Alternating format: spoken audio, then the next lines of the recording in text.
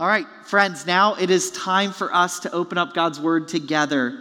This morning we're going to be continuing in our series on Exodus. So if you have your Bibles with you, please turn with me to Exodus 5. We're going to be looking at Exodus 5 verse 1 all the way through Exodus 6 verse 13 this morning. So by way of recap of over the past few weeks, what we've seen in Exodus, we've seen God appear to Moses in the wilderness and tell him to return to Egypt and speak to Pharaoh.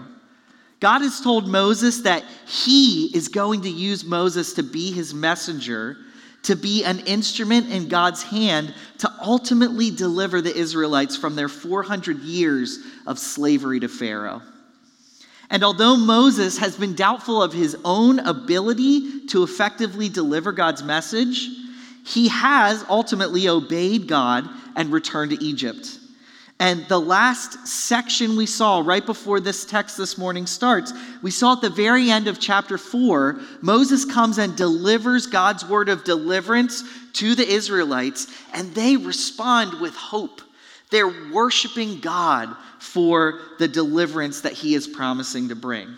So as we're coming into this passage this morning, we're really coming in on a high note. Momentum is building. Things are happening. Moses has found the courage to go, and the Israelites have found hope in the message, and they're worshiping God. And now it is time for the face-to-face confrontation to begin. God's messenger is going to come to deliver God's message to Pharaoh, the king of Egypt. And the question is, what's going to happen next? So that's what we're going to see this morning. We're going to read our text today, which again is Exodus 5, verse 1 through 6, verse 13. Read with me, please. Afterward, Moses and Aaron went and said to Pharaoh, "Thus says the Lord, the God of Israel, let my people go, that they may hold a feast to me in the wilderness." But Pharaoh said, "Who is the Lord that I should obey his voice and let Israel go? I do not know the Lord, and moreover, I will not let Israel go." Then they said, "The God of the Hebrews has met with us. Please let us go a 3 days' journey into the wilderness, that we may sacrifice to the Lord our God, lest he fall upon us with the pestilence or with the sword." But the king of Egypt said to them, "Moses and Aaron, why do you take the people away from their work? Get back to your burdens." And Pharaoh said, "Behold, the people of the land are now many, and you make them rest from their burdens?" The same day, Pharaoh commanded the taskmasters of the people and their foremen, "You shall no longer give the people straw to make bricks as in the past.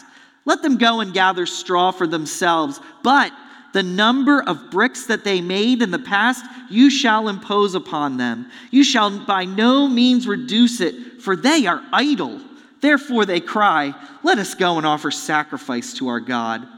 Let heavier work be laid on the men, that they may labor at it and pay no regard to lying words." So the taskmasters and the foremen of the people went out and said to the people, "Thus says Pharaoh, I will not give you straw. Go and get your straw yourselves wherever you can find it, but your work will not be reduced in the least." So the people were scattered throughout all the land of Egypt to gather stubble for straw. The taskmasters were urgent, saying, "Complete your work. Your daily task each day is when there was straw." And the foremen of the people of Israel, whom Pharaoh's taskmasters had set over them, were beaten and were asked, "Why have you not done all your tasks of making bricks today and yesterday as in the past?" Then the foremen of the people of Israel came to Pharaoh. "Why do you treat your servants like this? No straw is given to your servants, yet they say to us, 'Make bricks.' And behold, your servants are beaten, but the fault is in your own people."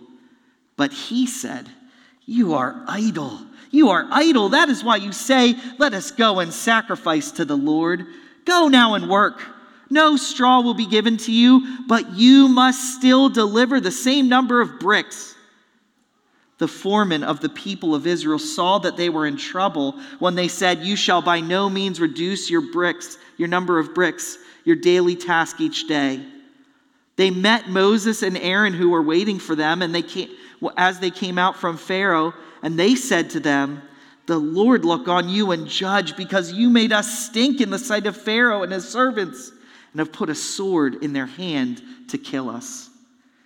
Then Moses turned to the Lord and said, "Oh Lord, why have you done evil to this people? Why did you ever send me? For since I came to Pharaoh to speak your name, he has done evil to this people, and you have not delivered your people at all."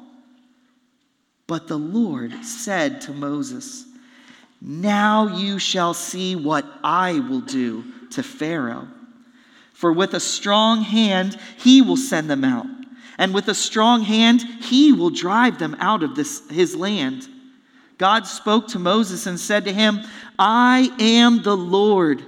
I appeared to Abraham, to Isaac, and to Jacob as God Almighty, but by my name, the Lord, I did not make myself known to them. I also established my covenant with them to give them the land of Canaan, the land in which they lived as sojourners. Moreover, I have heard the groanings of the people of Israel, whom the Egyptians hold as slaves, and I have remembered my covenant. Say therefore to the people of Israel, I am the Lord, and I will bring you out from under the burdens of the Egyptians, and I will deliver you from slavery to them, and I will redeem you with an outstretched arm and with great acts of judgment. I will take you to be my people, and I will be your God, and you shall know that I am the Lord your God, who has brought you out from under the burdens of the Egyptians. I will bring you into the land that I swore to give to Abraham, to Isaac, and to Jacob. I will give it to you for a possession. I am the Lord." Moses spoke thus to the people of Israel, but they did not listen to Moses because of their broken spirit and harsh slavery. So the Lord said to Moses, "Go in, tell Pharaoh, king of Egypt, to let the people of Israel go out of his land." But Moses said to the Lord, "Behold, the people of Israel have not listened to me. How then shall Pharaoh listen to me? For I am of uncircumcised lips." But the Lord said to Moses and Aaron, and gave them a charge about the people of Israel and about Pharaoh, the king of Egypt, to bring the people of Israel out of the land. Friends, would you pray with me? Heavenly Father, as we come before your word this morning and we consider these things, Lord, I ask that you would help me to speak words that are true, that you would help us all to understand the hope that we can find in who you are. Lord, that you would help us to see how this text speaks of your power and how this text speaks to us in our own circumstances and gives us hope. So would you do that this morning, I pray. In the name of Jesus, amen. As we look at the passage before us today, and we consider where we've been, it's safe to say that how these events unfold is unexpected to everyone involved.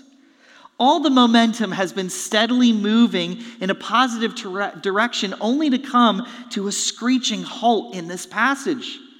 If this story were a piece of music, it would be as though the theme had suddenly shifted from a triumphant anthem to a chaotic dirge, and no one is ready for it. The Israelites go from hope to despair. Moses goes from courage to doubt. And the only one who seems to be in power in this passage is Pharaoh. God has promised to deliver his people, but it seems that Pharaoh still has the upper hand over them. And the passage draws our attention to this question: can God make good on his promise to rescue Israel from their slavery. This passage is going to give us the opportunity to reflect on our own reality as followers of Jesus. Because although we have been saved by Jesus, we are still living in the reality of a world that is in every way tainted by the sinful effects of the fall. We see in the world around us injustice, suffering, sickness, and death. We see within us the battle between obedience to Christ and submission to the sinful desires that remain in us. And at times, it seems as though God's promises are so far away that we wonder if they will ever really be true. How do we trust in God when we live in this state of delayed deliverance, in a state of waiting? Here's what I trust this passage is going to show us this morning. When our deliverance is delayed, our hope relies on God's unchangeable character and commitments. When our deliverance is delayed, our hope relies on God's unchangeable character and commitments. And we're going to consider this passage in 3 parts this morning. First, we're going to look at the despair of unrelenting hardship. And then we're going to look at the doubt of unexpected delay. And last, we're going to turn to the dependability of our unchanging God. So let's dive in. The first part of this passage shows us the despair of unrelenting hardship. The majority of the situation that we find ourselves in is given to us in chapter 5. And we see that this chapter all begins with Moses' initial confrontation with Pharaoh. And this is significant because up to this point, the way God has moved in the situation has been a covert operation. He's been working behind the scenes and apart from Pharaoh even being aware that he's there or doing anything. But now, God is bringing himself, in a sense, out into the open before Pharaoh by sending his message to Pharaoh through Moses, who is acting as his prophet. And so Moses speaks God's command to Pharaoh in verse 1. Verse 1 says, "Thus says the Lord, the God of Israel, let my people go, that they may hold a feast to me in the wilderness." In this simple message, God is making 2 claims on Pharaoh. First, that God has the authority to command the king of Egypt. And second, that the people of Israel belong to God and not to Pharaoh. So how does Pharaoh respond? We see in verse 2 that Pharaoh openly dismisses God's authority both over him and God's ownership over Israel. So he says in verse 2, "Who is the Lord that I should obey his voice and let Israel go? I do not know the Lord, and moreover, I will not let Israel go." Pharaoh's response is so stark and dismissive that it's as though Moses and Aaron are coming to him and saying, "God says you must do this," and his response to Moses is, "Who is that?" But as Moses and Aaron persist and they plead with Pharaoh in verse 3, we see Pharaoh's response turn from dismissal to derision.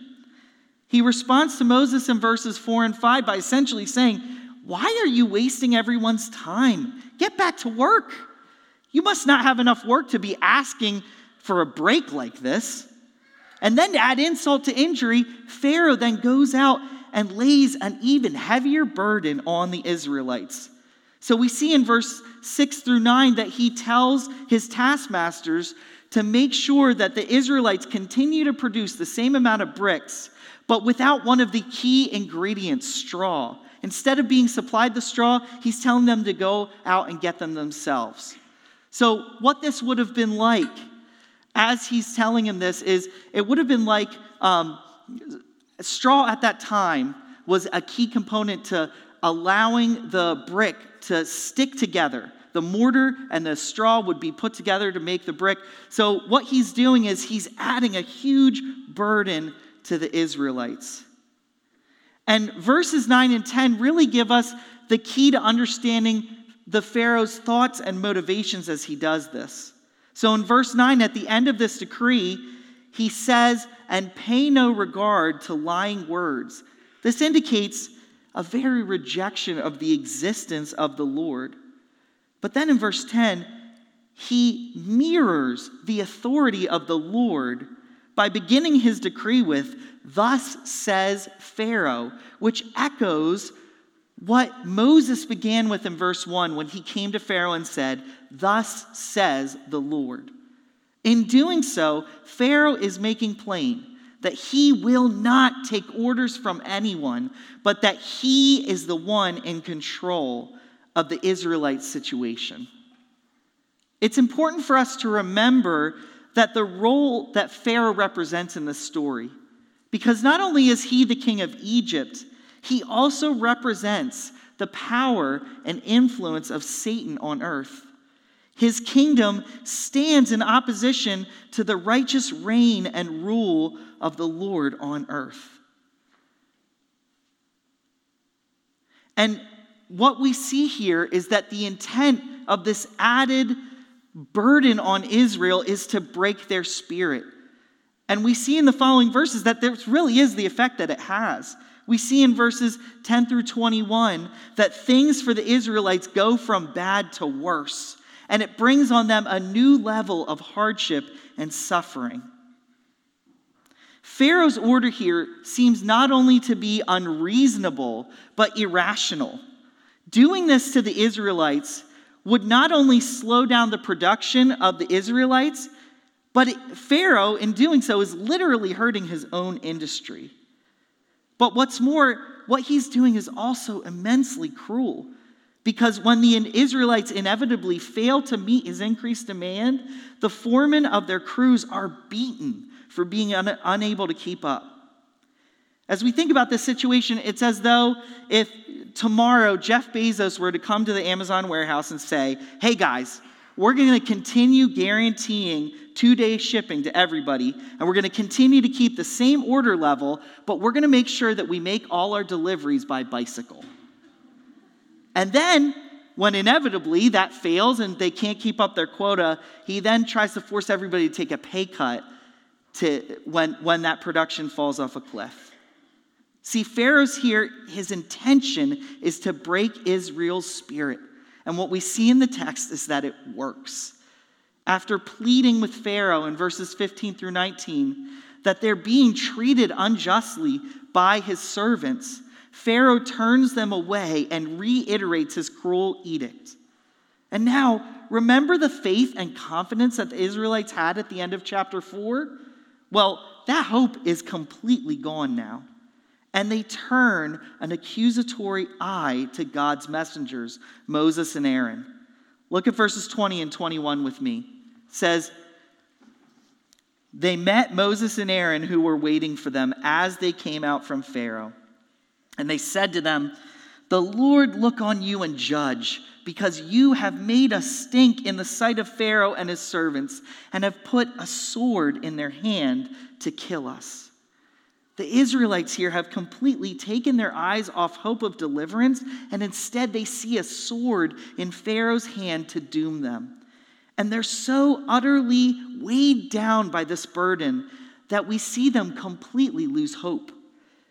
Exodus 6, verse 9, which we read, tells us that when Moses comes and delivers God's message to the people of Israel, it says this in Exodus 6:9. "Moses spoke thus to the people of Israel, but they did not listen to Moses because of their broken spirit and harsh slavery." Friends, what we're dealing with here is an intense example of the hardships that we all face living in a fallen world. We live our days under the influence of the enemy, and because of sin, we live in the unrelenting effects of the fall that make everything in our lives harder. And while it's true that we all live in the same fallen world, it also seems to be true that this fallenness does not seem to affect us all equally or all at the same time. Some of us experience suffering or sickness or pain at a level that often is just basically a nuisance, or it's manageable, or it's temporary. But for others of us, our suffering seems to be life-defining, pervasive, chronic, and with no apparent end in sight.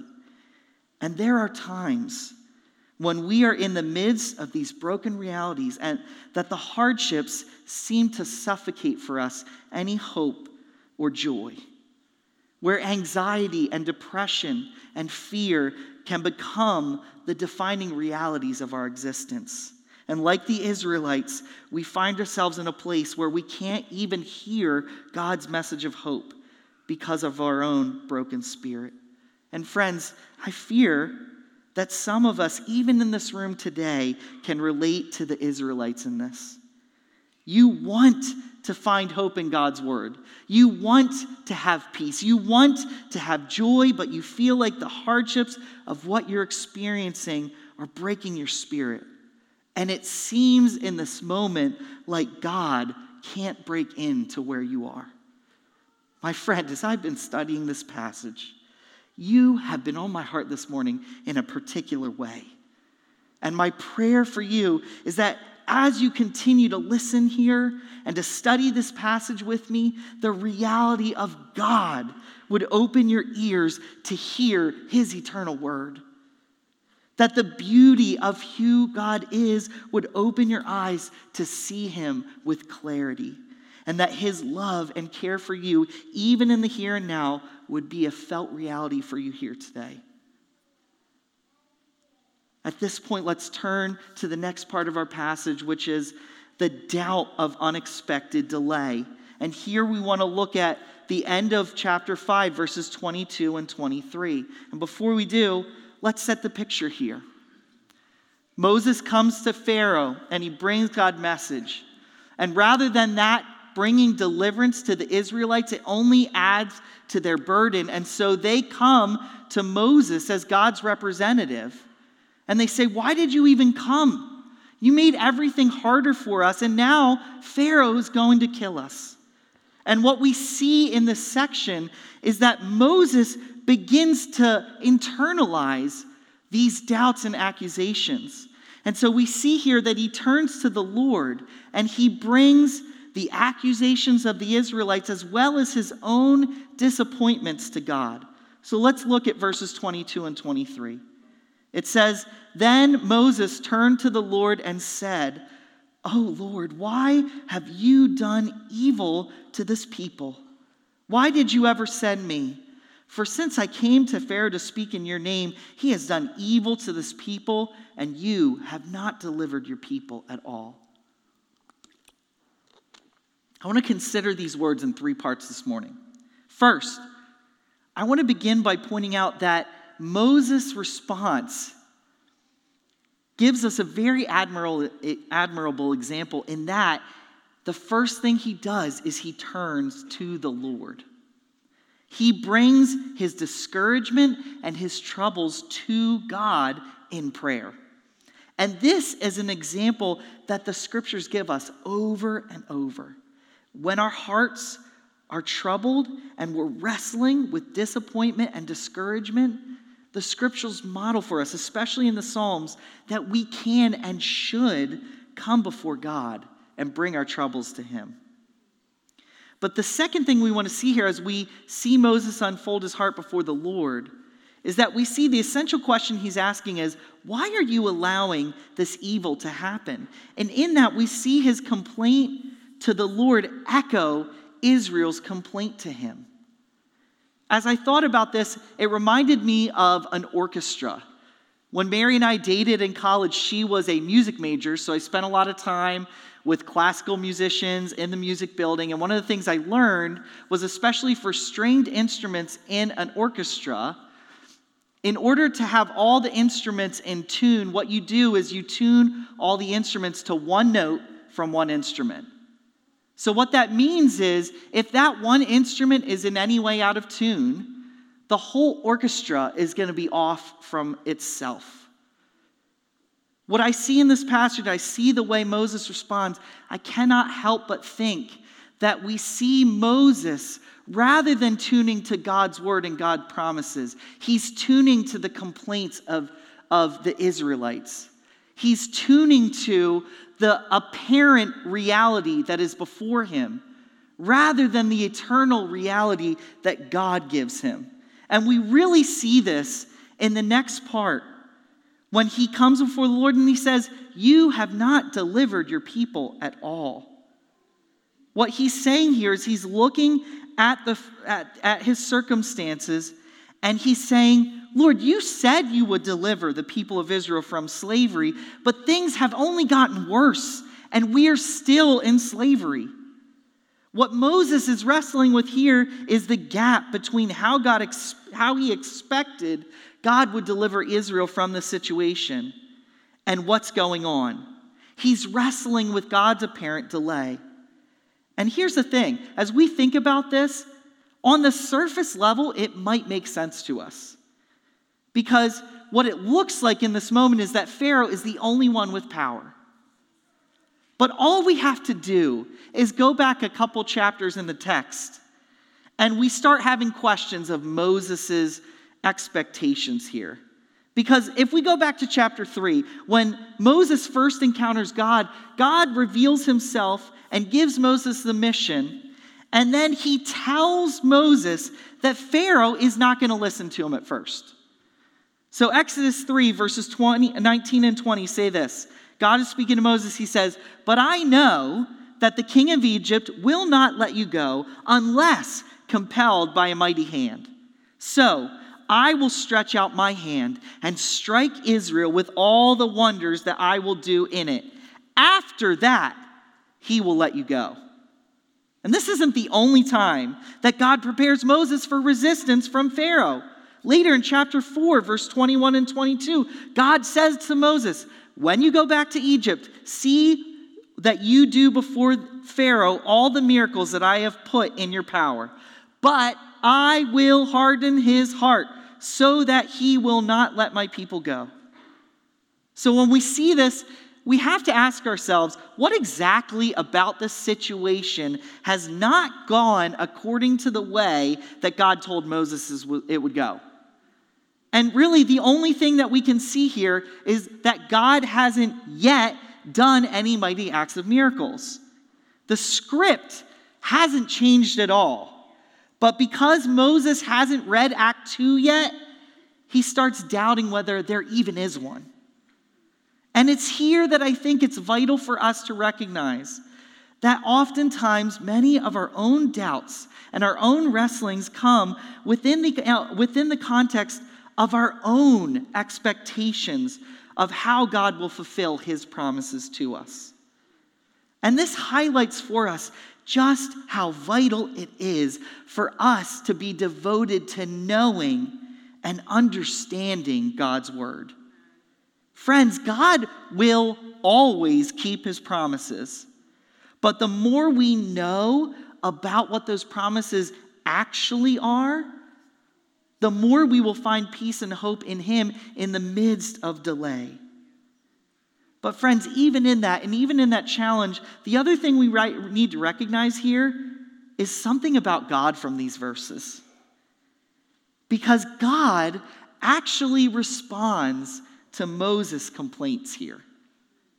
And when he responds, he doesn't rebuke Moses for asking these questions.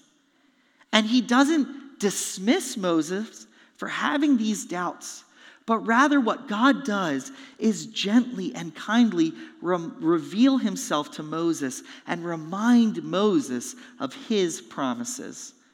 Which brings us to the last section and the final point that we're going to consider this morning.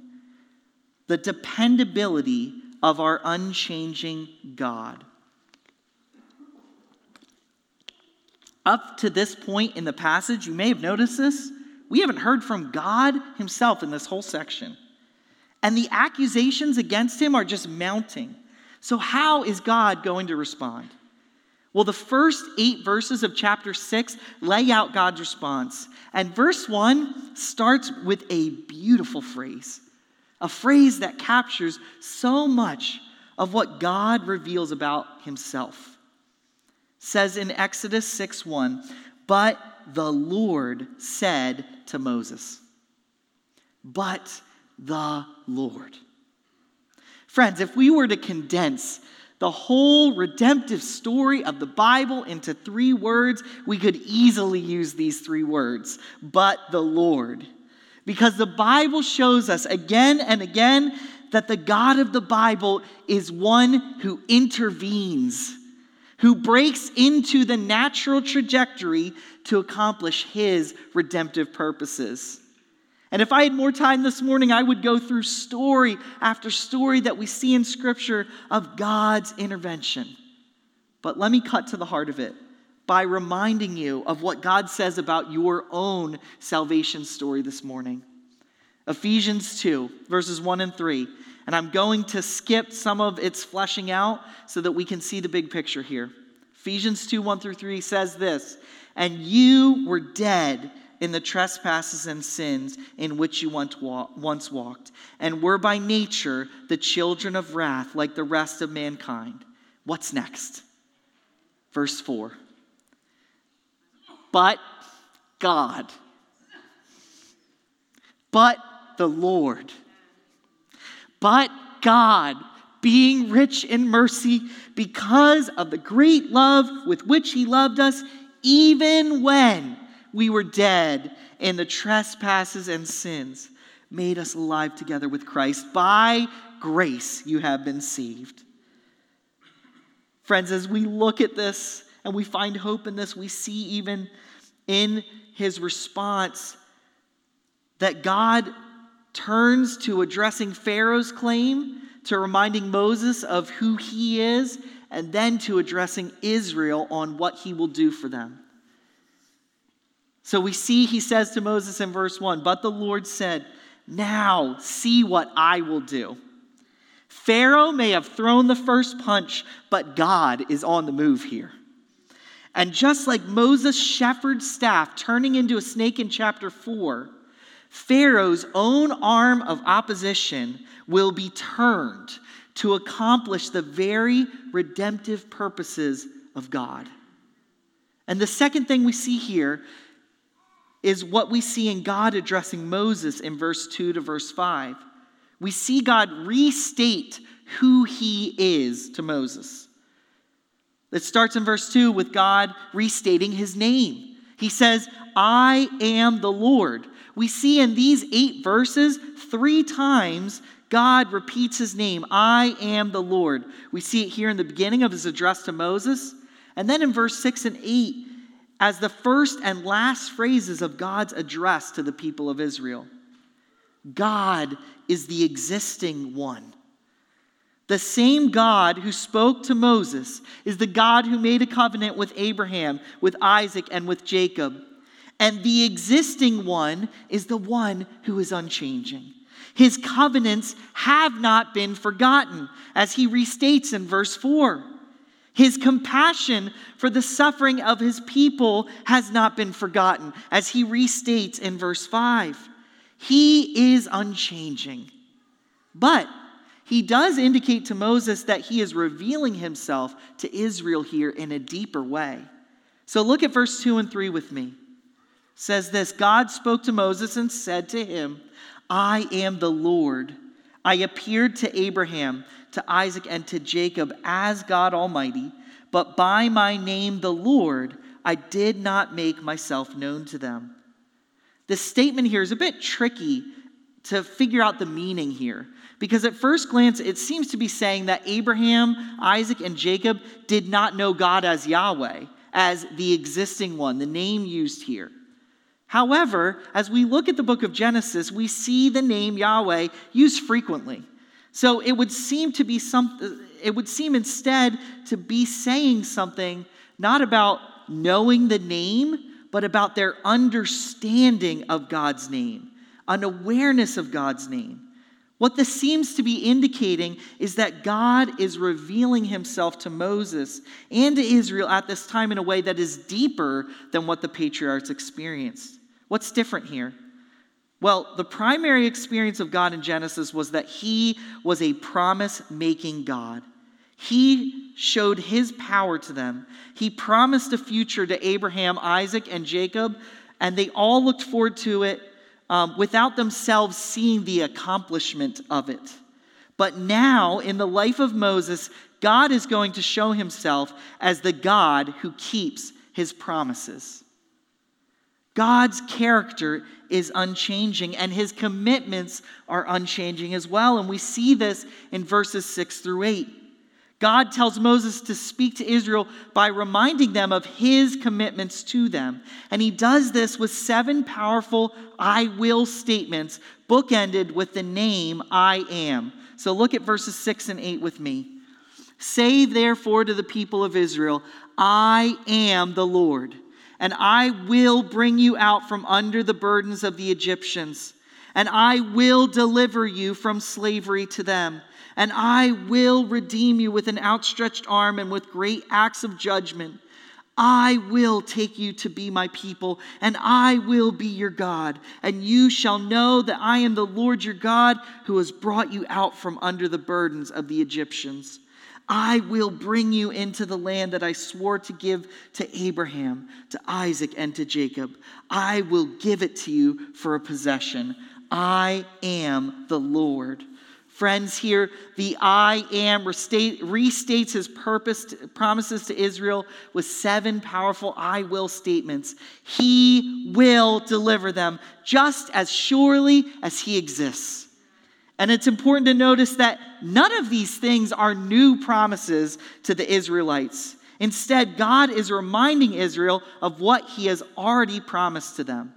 And Philip Ryken here makes an insightful observation about the kindness of God in giving us reminders like this. He says, when God repeats things, it's because we need to hear them more than once. So much of the Christian life consists of being reminded of what we already know so that we can apply it to each new situation in life. When troubles come, we need to be reminded that God is still God. He is the God of history, the very same God who promised salvation to Abraham and brought Moses out of Egypt. Like Moses, we need to be reminded that God knows what we are going through and that he fully intends to keep every promise he has ever made. So what do we do with this? What this passage shows us is that when we are in the midst of difficulty and doubt and discouragement, what we need is to be reminded of God's character and God's commitments. And we need help from him to rely on his unchanging nature in this. Our circumstances never change who God is. But until Jesus returns, we live in a constant state of waiting for the fulfillment of God's promises. And this is a major theme in the whole book of Exodus. Friends, the Bible shows us that waiting for the Christian is not a passive action. Waiting is work.